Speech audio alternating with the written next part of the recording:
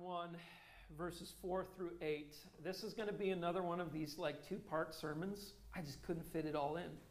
And so I'm not going to hold you all afternoon. All right, we're going to split this up into finishing things up next week. But I want to remind you at the get-go, as you'll see on the screen, is that the purpose of the book of Revelation is to stir the church. It's to stir the church from every generation toward an enduring hope and holiness in her Savior, Jesus Christ, so that she might overcome. So that she might overcome. You can't get away from that language in the book of Revelation. There is something for the church to overcome. And as we've seen over the last few weeks, we've come to recognize that the church, as it's outlined in the book of Revelation, is a church under attack. Do you feel it? If you don't feel it, by the way, that's part of the attack. That's part of the attack. Spiritual apathy is part of one of Satan's ways in which to deceive and render ineffective the church. We are at war as the church. I've been feeling it over these last few days, even personally. The battle for the mind. The thoughts that the enemy just continues to want to put before me to distract me from the truth of our Lord. I feel it. I feel the tensions. Do you feel the tension?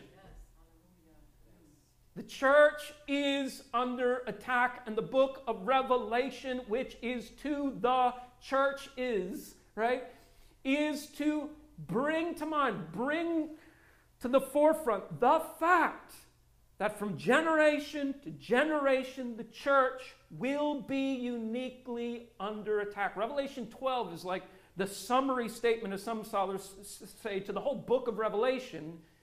And it states this, that the enemy has come down to you, church, in great wrath because he knows his time is short. We are the target of his attack. Now, this isn't unique to us, of course. In verse 4, John specifically is writing to the 7 historical churches. These were actual churches during this time. And it's a letter from the Apostle Paul to these historical churches. And each of these churches are all experiencing some level of attack. Amen. From outright persecution and suffering in Pergamum, Antipas, if you read through, has died for his witness and testimony, to the spiritual compromise in the city of Thyatira. They're permitting sexual immorality, they're permitting idolatry, to the outright spiritual apathy in Ephesus and Laodicea, because they're given to all the earthly comforts and pleasures. The battle is raging in the 7 churches.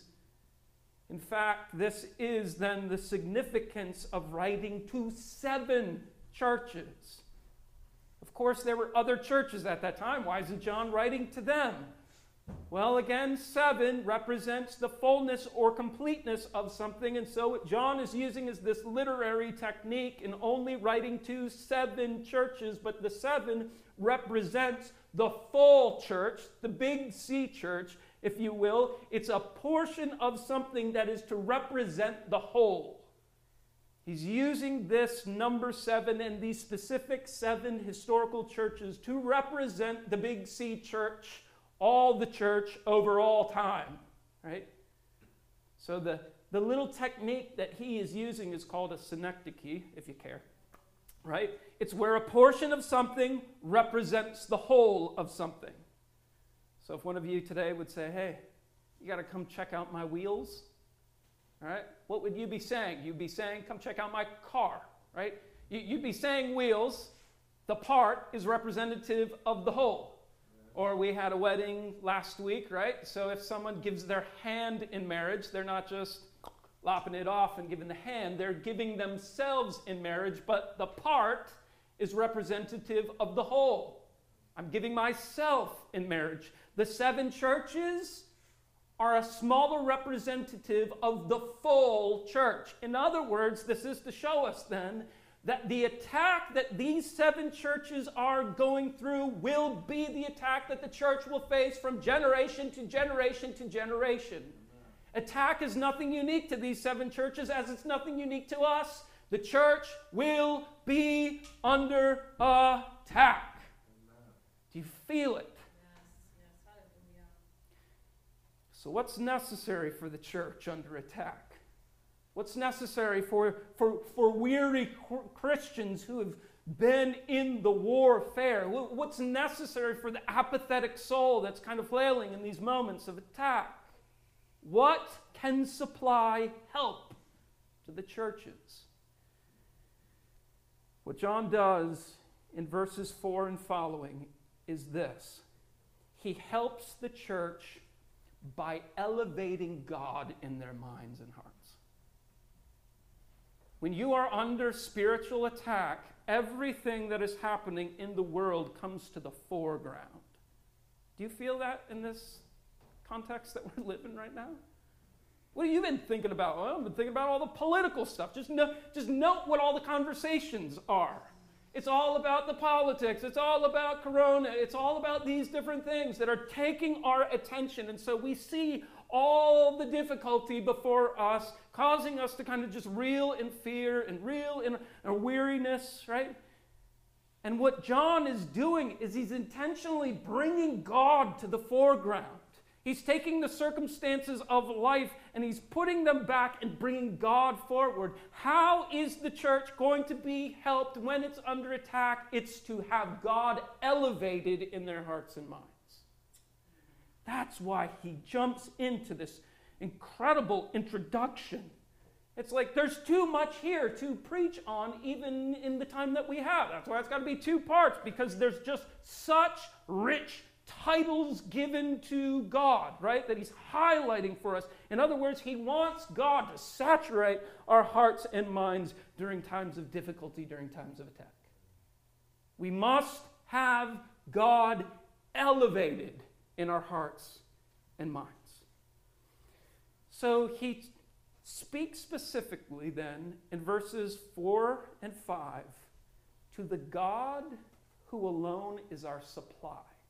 Next week we'll see the God who alone is our worship and the God who alone is our confidence. But this morning we're just going to look at one point, right? The God who alone is our supply. This is the God who is to be elevated in our hearts and minds when it comes to the difficulties that we face, to the attack that we endure. So, the God who alone is our supply. In verse 4, John states this. He says, "Grace to you and peace." It's one of those normal greetings that back then would be typical within the church. But it's not a throwaway greeting. If you throw away this greeting, you're throwing away the substance that you need in times of attack. We need this grace and peace. What is grace? Grace is God's undeserved favor and power given to his children. What do you need under attack? I need to know that my God is for me and that he has power to provide me in the midst of attack. What about peace? Peace is God's freedom and tranquility given to his children. What do you need under attack when things are chaotic? I need God's freedom and I need that peace that passes all understanding. I need that tranquility. John is saying grace and peace to the church. This is his greeting, but notice it's this supply, it's this grace and peace that is supplied by the triune God. So, he speaks of this triune God first in verse 4. Where does this grace and peace come from? Verse 4, from the one who is and who was and who is to come. The supply that we need in the midst of kind of this wartime attack, right, is from the one who is and who was and is to come. Here's our first, if you remember, hyperlink to the Old Testament. Remember how John is going to utilize this information to push us back to the Old Testament. It's going to be hyperlinks to point us back to see exactly what he means. Who is this one who is and who was and is to come? Well, Exodus chapter 3, verse 14, it's where Moses is at the burning bush, and he's being recruited, of course, for the miracle of the Exodus, leading God's people out of Egypt. And there he asks God, who should I say sent me? And God's going to say, I am that I am. It's the name, as we know, that we get Yahweh from. It is the self-existent, self-sufficient God. He depends upon nothing, but he's created all things such they depend upon him. Right? And therein, he is a God who is unbound, he is unrivaled, he is unlimited in all his purposes and in all his promises. And it's this name then that early rabbinic literature, you watch some of the scholars of the day begin to take the word Yahweh, the name Yahweh, and expand upon it and refer to Yahweh as the one who was and who is to come. It's to emphasize the fact that Yahweh is God eternal. He is not bound by time and space. He stands over it. He's Lord over all redemptive history. In other words, there's no circumstances that ever box him in.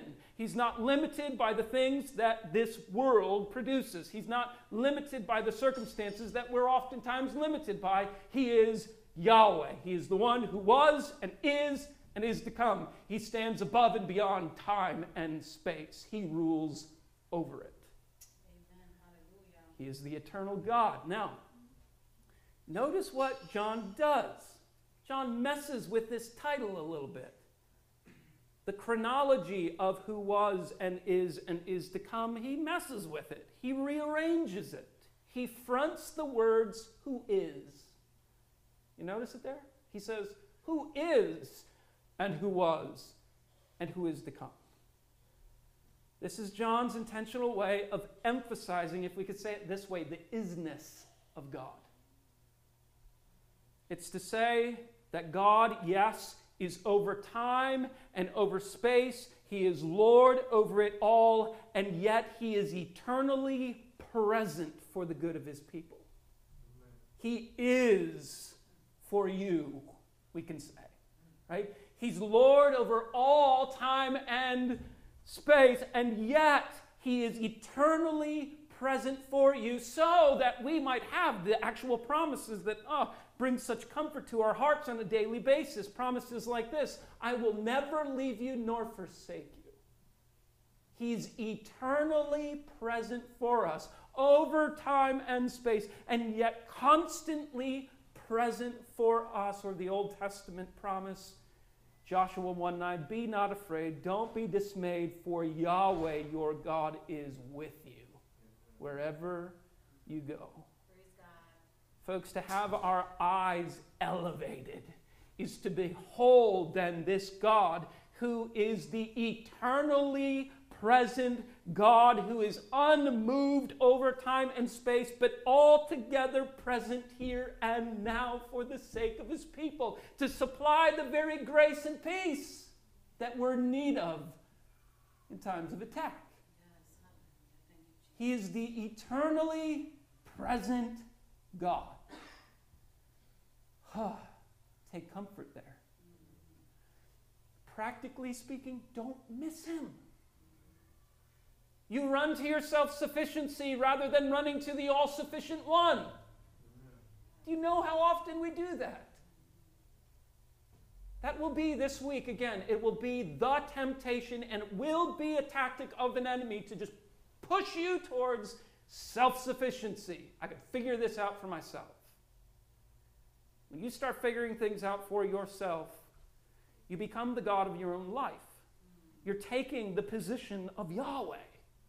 You weren't made to determine things for yourself. You were made to have him determine what is right for you. He knows what is best for us. And so the point is, don't miss him this week. Don't miss him. Folks, we can find him in anything and miss him in everything, right? That's not to get all new agey like he's in everything, right? He's not like animating stuff and all, whatever, right? It's not that kind of idea. It's that he's consistently speaking, he's consistently interacting, he's consistently convicting, he's consistently pointing you in certain directions, he's consistently dispensing his grace and peace to you. Don't miss him this week. So this grace and peace is supplied from this eternally present God. But notice how specifically this grace and peace is supplied. Verse 4, by the 7 spirits who are before his throne. All right, we're getting a little weird, John, right? Now, remember, even numbers in apocalyptic literature have symbolic meaning. So Scripture must interpret, remember? Scripture must interpret Scripture. Yes, okay. All right, Scripture must interpret Scripture, and we must not impose our context upon the text. To try to figure out what the 7 spirits are is not for us to sit back and say, well, I think. No, that's wrong already. No, we need to go to Scripture to figure out what exactly these 7 spirits refer to. And what we come to find out is in Revelation chapter 4, verse 5, these 7 spirits are again referred to, but they're referred to as 7 burning lamps. Those 7 burning lamps become a hyperlink for us to go back to the Old Testament and go back to a particular text that John loves to draw from. Zechariah chapter 4. In Zechariah chapter 4, Zechariah the prophet sees a golden lampstand, right? And on the lampstand are 7 burning lamps. Now follow with me. In Revelation, the lampstands will refer to the churches. We'll see that later in chapter 1. But in Zechariah, the lampstand is representative of the temple that they were rebuilding at that time. And as the text says, even in Zechariah chapter 4, there was a great mountain of difficulty that stood before the people in attempting to see this temple rebuilt, this lampstand established. And so there's this question, how in the world is this temple going to be rebuilt? How will this lampstand be established? How can we actually accomplish this? There's this great mountain of difficulty and opposition. In other words, God's people, even during that time, were under attack. And the question is, how can we get past this great difficulty? How can we see the lampstand, the temple established? And the word of the Lord came to Zechariah, declaring, not by might, nor by power, but by my Spirit, says the Lord of hosts. The burning lamps are a reference to the Spirit of God. How will the temple be built? Not by the might of men, nor by these political powers of their day. So who establishes the lamp of God's presence? And who burns brightly upon that lamp? How are the people of God to actually establish these things and to persevere through all kinds of hostility? How shall they overcome? By the Spirit of God in His 7-fold fullness. Right? The number 7 is again a reference to the fullness of something or completeness of something. Who then becomes the means by which the church under attack is established and sustained in her witness and in her warfare? It's the 7-fold Spirit. In other words, he's referring to the Spirit of God as being the all-sufficient Spirit.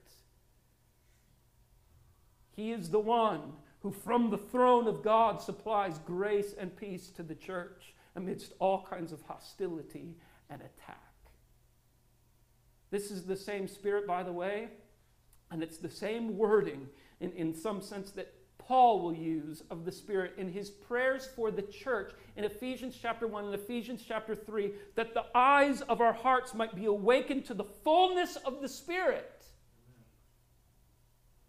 The one who supplies from the throne of God this grace and peace, this empowerment and this tranquility, this freedom to the church. Our hearts, our minds must be elevated through all the chaos of these present circumstances. They must be elevated to see the fullness of God's Spirit given to us from God the Father.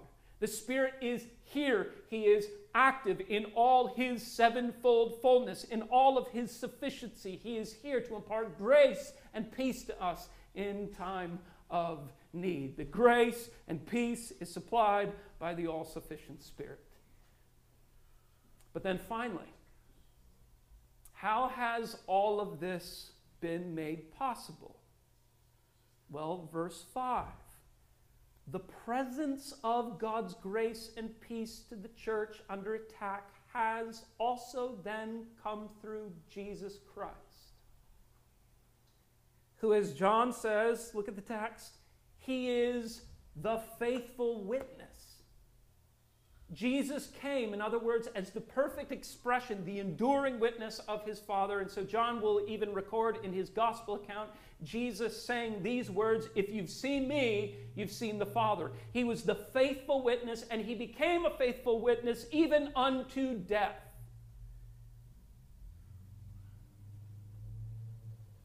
He was a witness unto death, but then John refers to Jesus as not only the faithful witness, but the firstborn from the dead. Jesus became a faithful witness to his Father unto death, and the Father then vindicates Jesus in his resurrection. Right?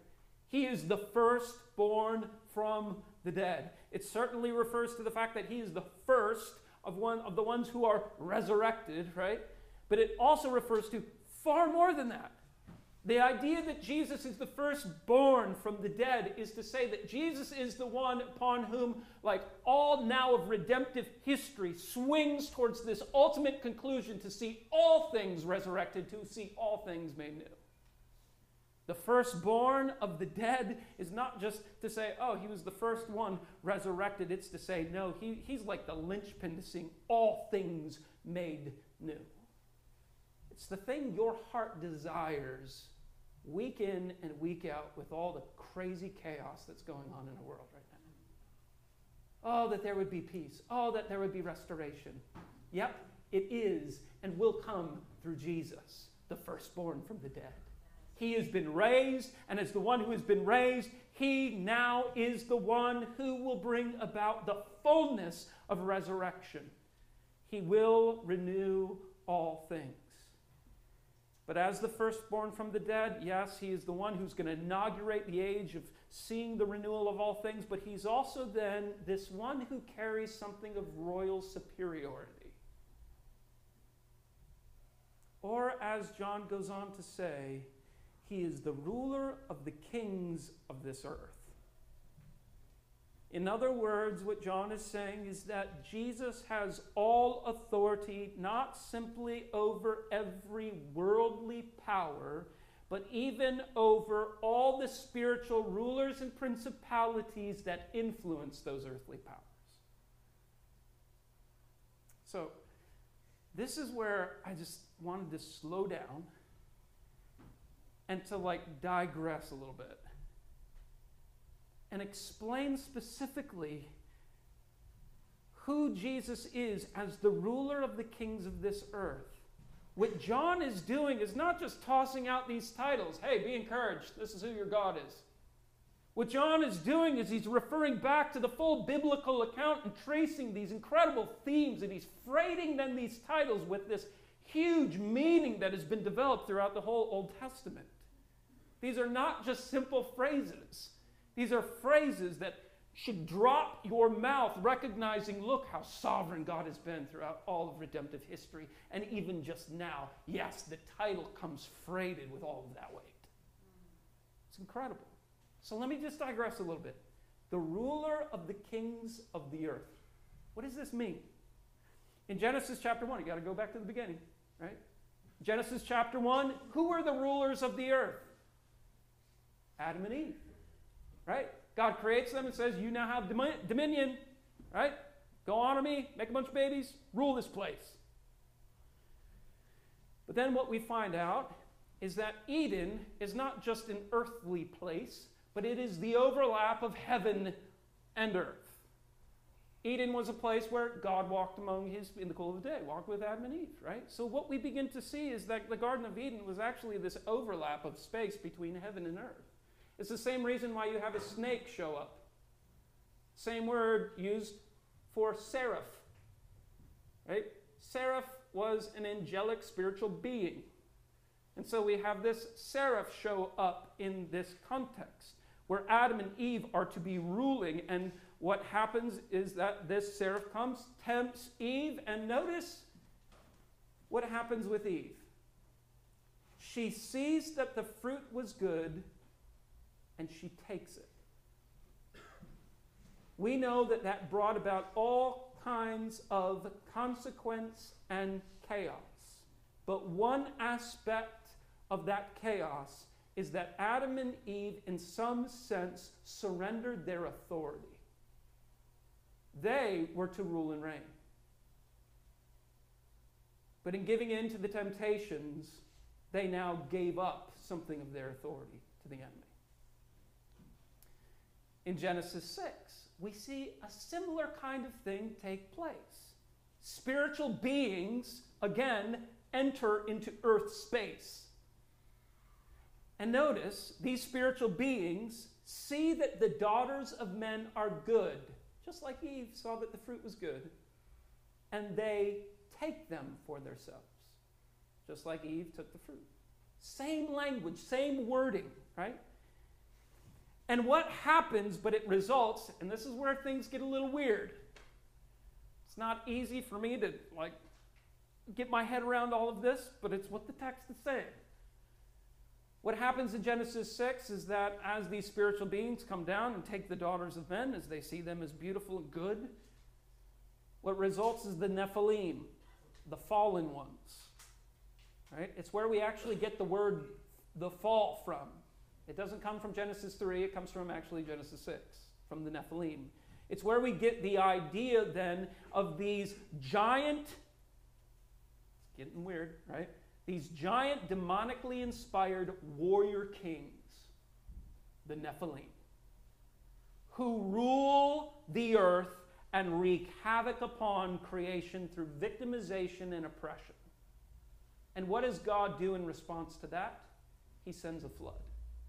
It's time to wipe them out. But then, throughout the biblical storyline, once again, we see these warrior kings, these rulers of the earth, show up in the story again at the time of the conquest. Joshua, Caleb, the stuff that we read earlier this morning. We see that there's giants. And where are they at? They're in the land that God has promised to his people. These Nephilim are back somehow. And they're possessing the land that God has promised to his people. And of course, Joshua then and Caleb are ready to take them out. But the people reel in this unbelief. Their hearts melt, as we read earlier. And because of their unbelief, God's people wander in the wilderness 40 years. Right? But then the story continues. We have another interesting account. A boy. He's fighting a giant. That's going to turn some heads, right? Why? Well, because in the mind of the Hebrews, right, this boy fighting a giant, David, right, is something like the promised Messiah figure, who is to finally reign over these spiritual powers at work as rulers of the earth. So here's this boy showing up and killing this giant. This boy of profound faith, slaying one of these demonically inspired rulers of the earth. If you were a Hebrew at that time, you would be saying, this guy needs to become king. And certainly David continued to prove himself. But the people wanted him as king. Why? Because there was something about him that carried something of the messianic promise.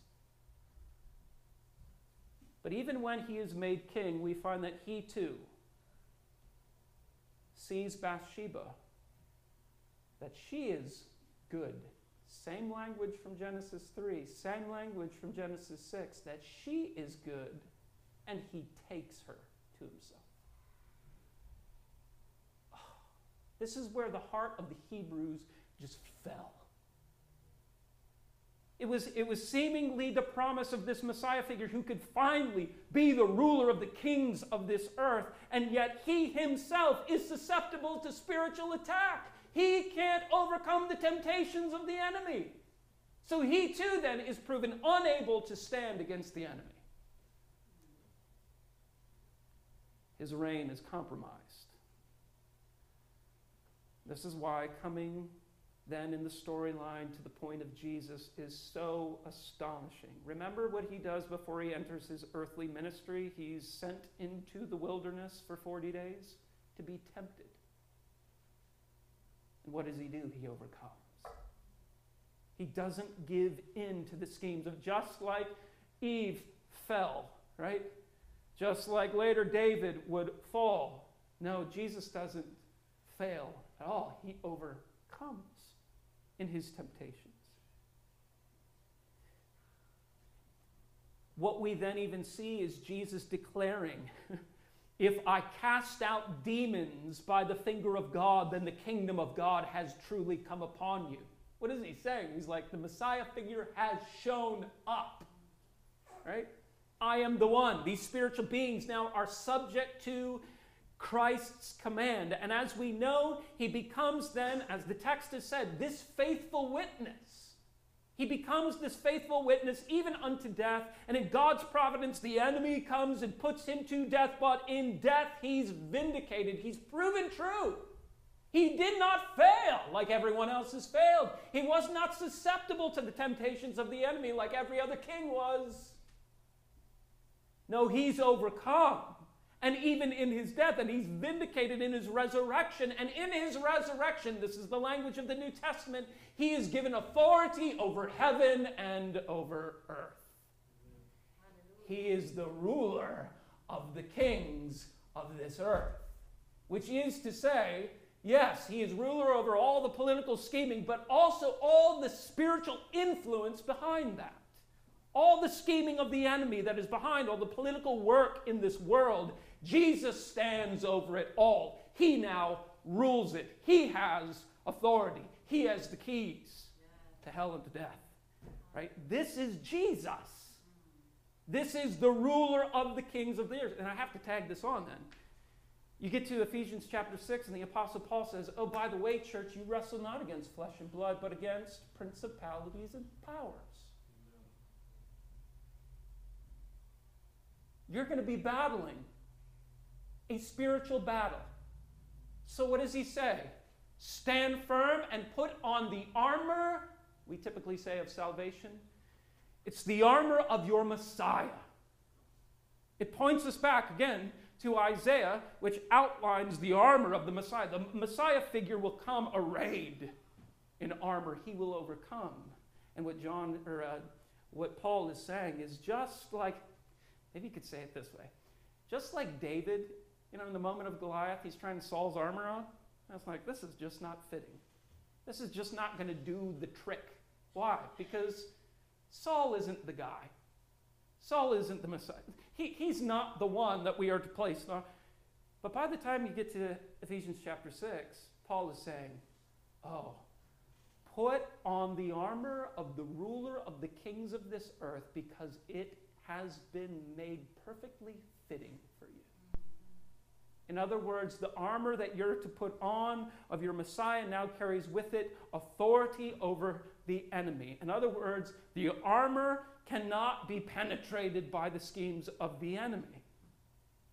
And specifically, we could say it this way: the enemy cannot destroy your faith. He cannot destroy your faith. He'll bring assault, he'll bring accusation, but it's Jesus who is the author and perfecter of that faith, and he is the one who tends to it. He is the one who guards it, right? And as the one who guards it, he is the one who ultimately will see that faith cared for. Grace and peace will be brought to you in times of attack and in times of battle. He will tend to your faith. You too. Even as we see that the church as attack comes, attack even is brought to the point of death. When we put on the armor of the Lord, we're not just strapping on this armor that doesn't necessarily mean it won't go through really difficult times or even endure something of death itself.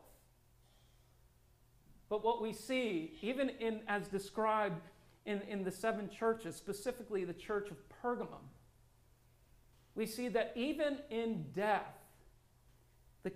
the glory of Christ is realized all the more. It's incredible. So Antipas, he's going to give his life for his witness to Jesus.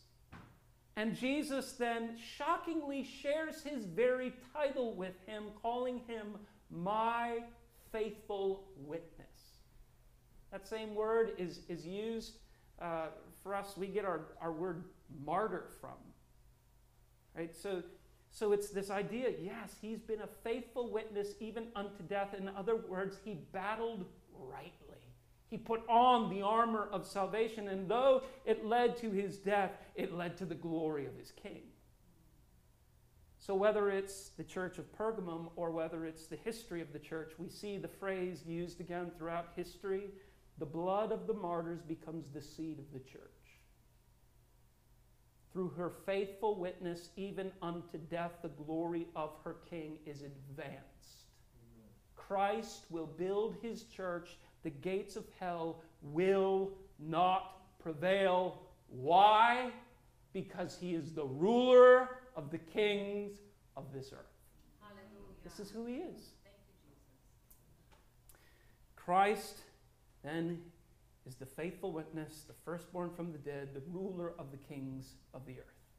Folks, if we could just kind of like make this again super practical, it's all to say that the resurrected king, the ruler of the kings of this earth, there is nothing that can hinder his grace and peace being supplied to his very own. Nothing can rival him. Nothing can get in the way of that grace and peace. He is the one who is unrivaled, and therefore in his victory, in his authority, he has made it right for grace and peace to be supplied to his church. Amen. So, how do we summarize all of the stuff that we've just been through? We perhaps can summarize it like this. The eternally present God, by his all-sufficient Spirit, supplies the presence of his grace and peace to his church under attack by the authority of the resurrected King. Amen. The eternally present God, by his all-sufficient Spirit, supplies his grace and peace to his church by the authority of the resurrected King. We must recognize that we are under attack as a church. The enemy will be coming at us in many different ways to disable, hinder our faith, and yet God must be elevated in our hearts and minds. Yes. We must be reminded that this eternally present God, by his all-sufficient Spirit, is supplying grace and peace to us by the authority of the resurrected King, Jesus Christ. Amen. You can count on that this week. Whatever mountains of difficulty stand before you, whatever chaos surrounds you, right? You can know this, that your God is actively supplying his grace and peace to you now and into this week. May God be elevated in our hearts and minds. Lord, we come to you thanking you for your kindness to us.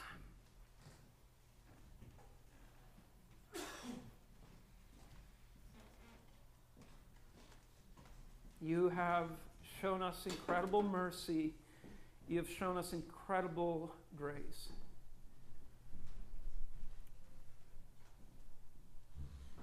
You have brought us from a place where we had no eyes to see you.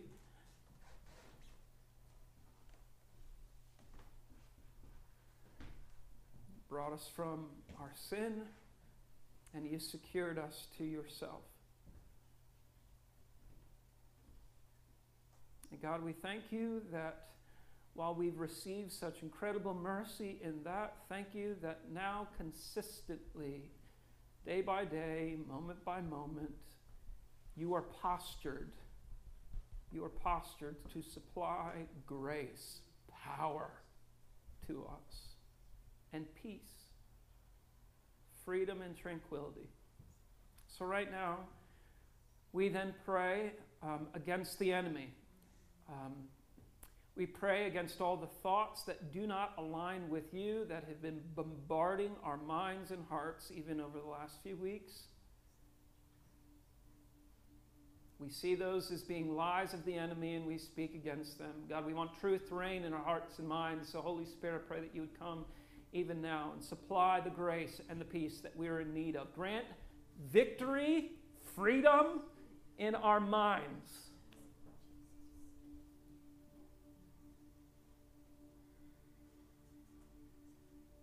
God, I pray by your Spirit, even right now, that you would supply something of just peacefulness. Not thoughts racing, but something of peacefulness, tranquility, because you're present.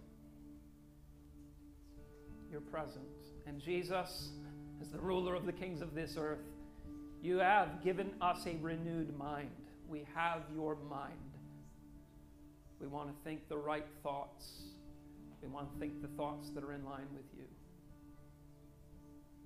And Lord, we confess also that our hearts and the passions of our hearts have been all too easily satisfied with what the world affords us. From entertainment to perverted passions. We've looked for satisfaction in that which cannot satisfy. So Holy Spirit, I pray that you would come, that you would be the supply, that you would be our fullness, our satisfaction. Lord, we need just, again, a touch of your presence. We need to apprehend again something of the weight of your glory. This glory that does not leave us unsatisfied. It leaves us satisfied as nothing in this world can satisfy.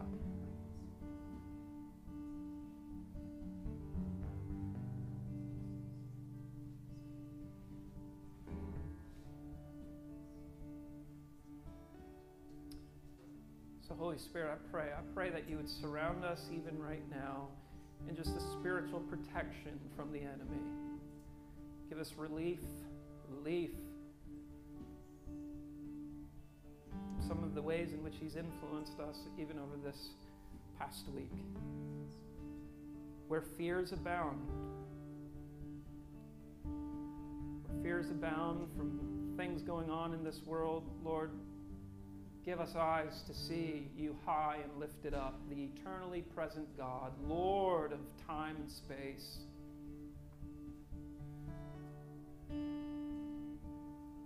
Get our gaze upon you, Lord.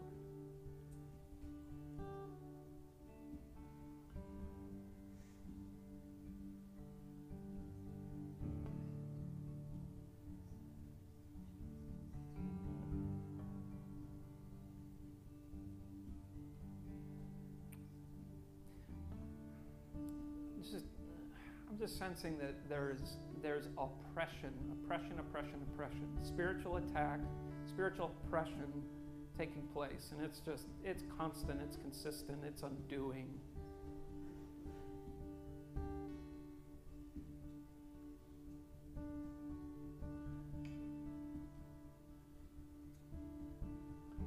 So Lord, we come against that oppression in Jesus' name. We come against that oppression. Holy Spirit, we pray that freedom would take the place of oppression. Freedom. We proclaim freedom in Jesus' name over the hearts and minds that feel the oppression. Jesus, we claim your authority. We claim your victory in these moments. And we declare that all oppression then must go in Jesus' name. God, I pray that where perhaps that oppression is finding inroads into our lives, Holy Spirit, bring those things to mind even now. Things that must be renounced, things that must go. They must go. They have no right, they have no place in the life of the believer. They have no place in the follower of Jesus. They must go.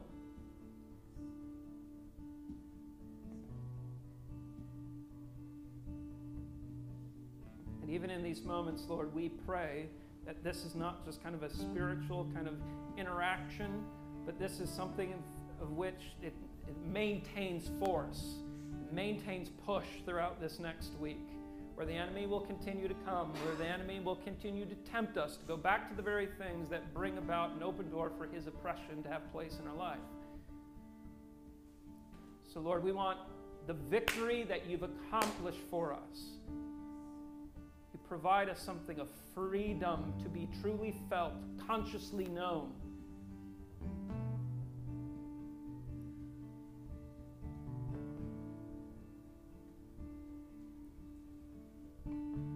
So let it be that this is not just a moment. This is something sustained by your Spirit,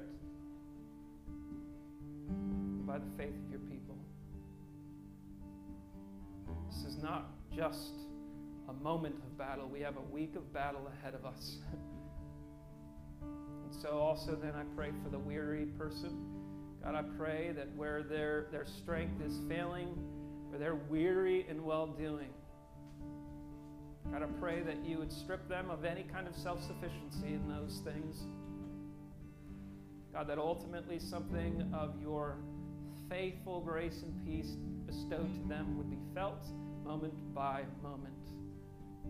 We claim you as that eternally present God who is there for us, even here and now. But even tomorrow morning when we wake up and as we go to work and as we do all the things that you have for our hands to do this week, strengthen us.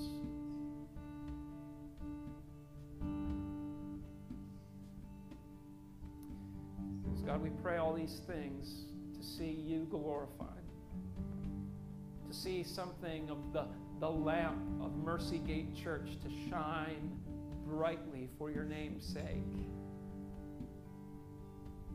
How will this be accomplished? How will we burn brightly for your sake, not by might nor by power, but by your Spirit? Spirit of God, we depend upon you. We look to you to see Jesus glorified through us. It's in Jesus' name we pray. Amen. We're going to close out with the song King of Kings again. And so I encourage you guys to do battle with this song. This is the proclamation of the gospel of Jesus overcoming everything that is evil. And so let's declare this together. In the darkness we were away, without hope, without light, till from heaven you came right. There was mercy in your eyes, to fulfill the law and prophets, to a virgin came the word, from a throne of endless glory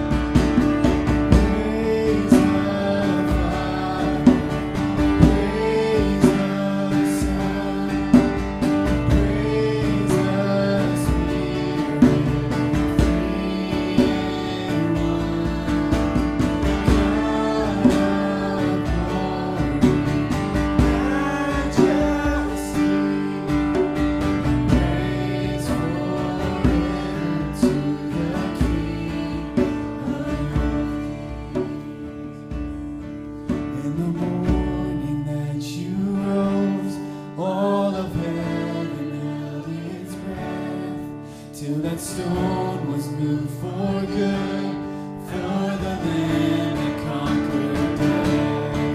And the dead rose from their tombs, and the angels stood in awe. For the souls of all who come to the Father are restored. And the church of Christ was born.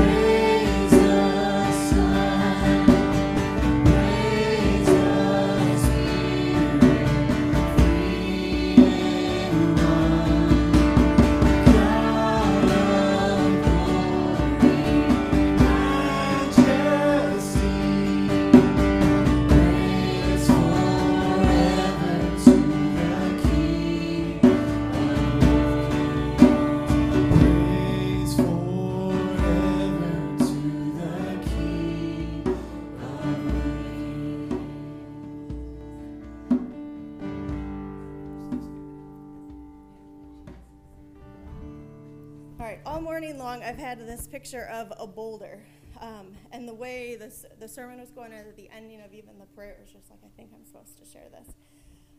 But it was like just the weariness and the weight of the world is just this boulder on the shoulders, and you can't stand up. And it's just everything keeps compiling, and the enemy is enjoying it. The enemy is enjoying it. It keeps on piling and piling and piling, and you can't even catch your breath or breathe. And the Lord brought Psalms 94:19. When the cares of my heart are many, your consolations cheer my soul.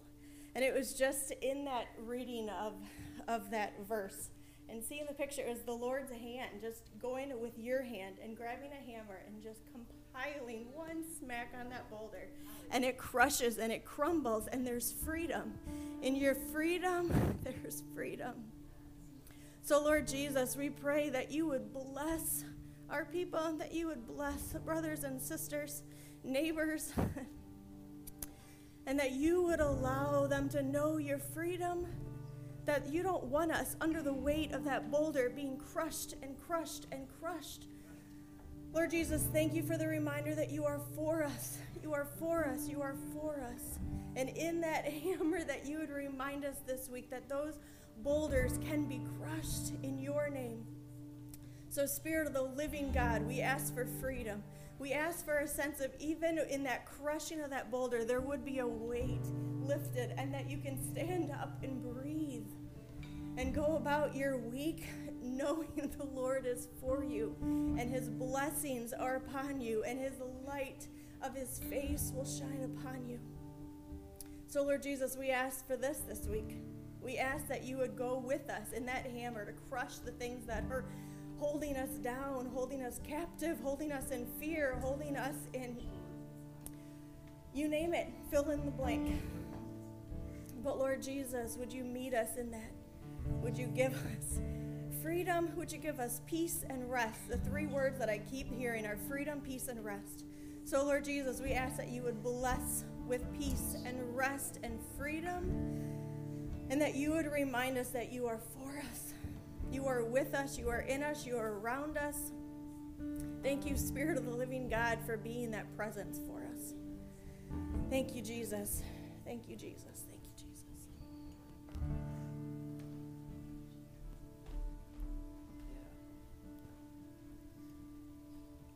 We're going to end a little differently. Usually we end with a formal benediction. This time we're going to sing it. We're going to sing the benediction.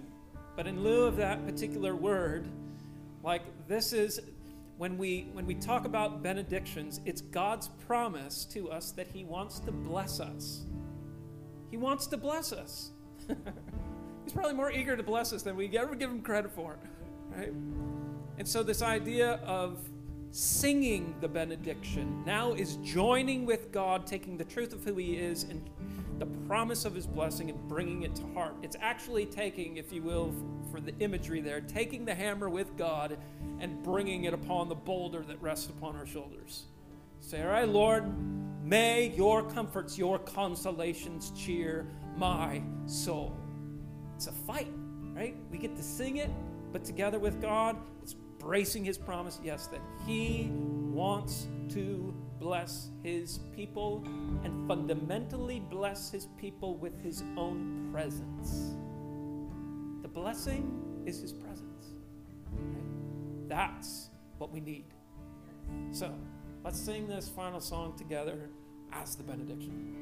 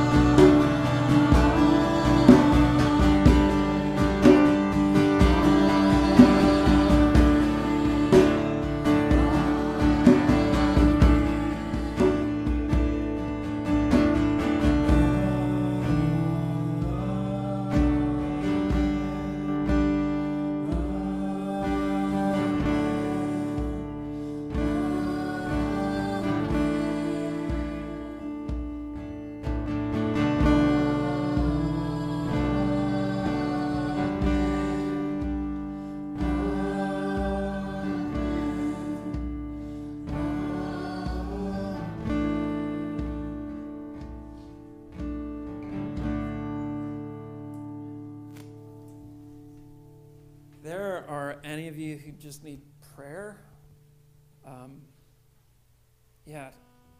don't run too quick. Feel free to linger. Feel free to grab someone. Just say, I need prayer.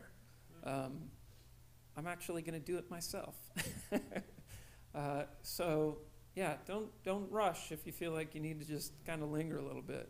I think we're doing some spiritual battle. Just to be straight. We're doing some spiritual battle. Some spiritual stuff needs to be broken in our lives. Right? So don't just run thinking, well, maybe next time. No. Like, God's up to some things right now. He's not a God who's saying, if I get around to it. Nope, he's asking us to posture ourselves before him so he can get to business in us. Right? So avail yourself to him. Posture yourself before him. Don't run too quickly. So if you do need to run, that's totally cool. But if you want to linger, receive prayer, just grab someone to pray with, like, do that stuff now. I think God's present to accomplish some things in our midst. So, otherwise.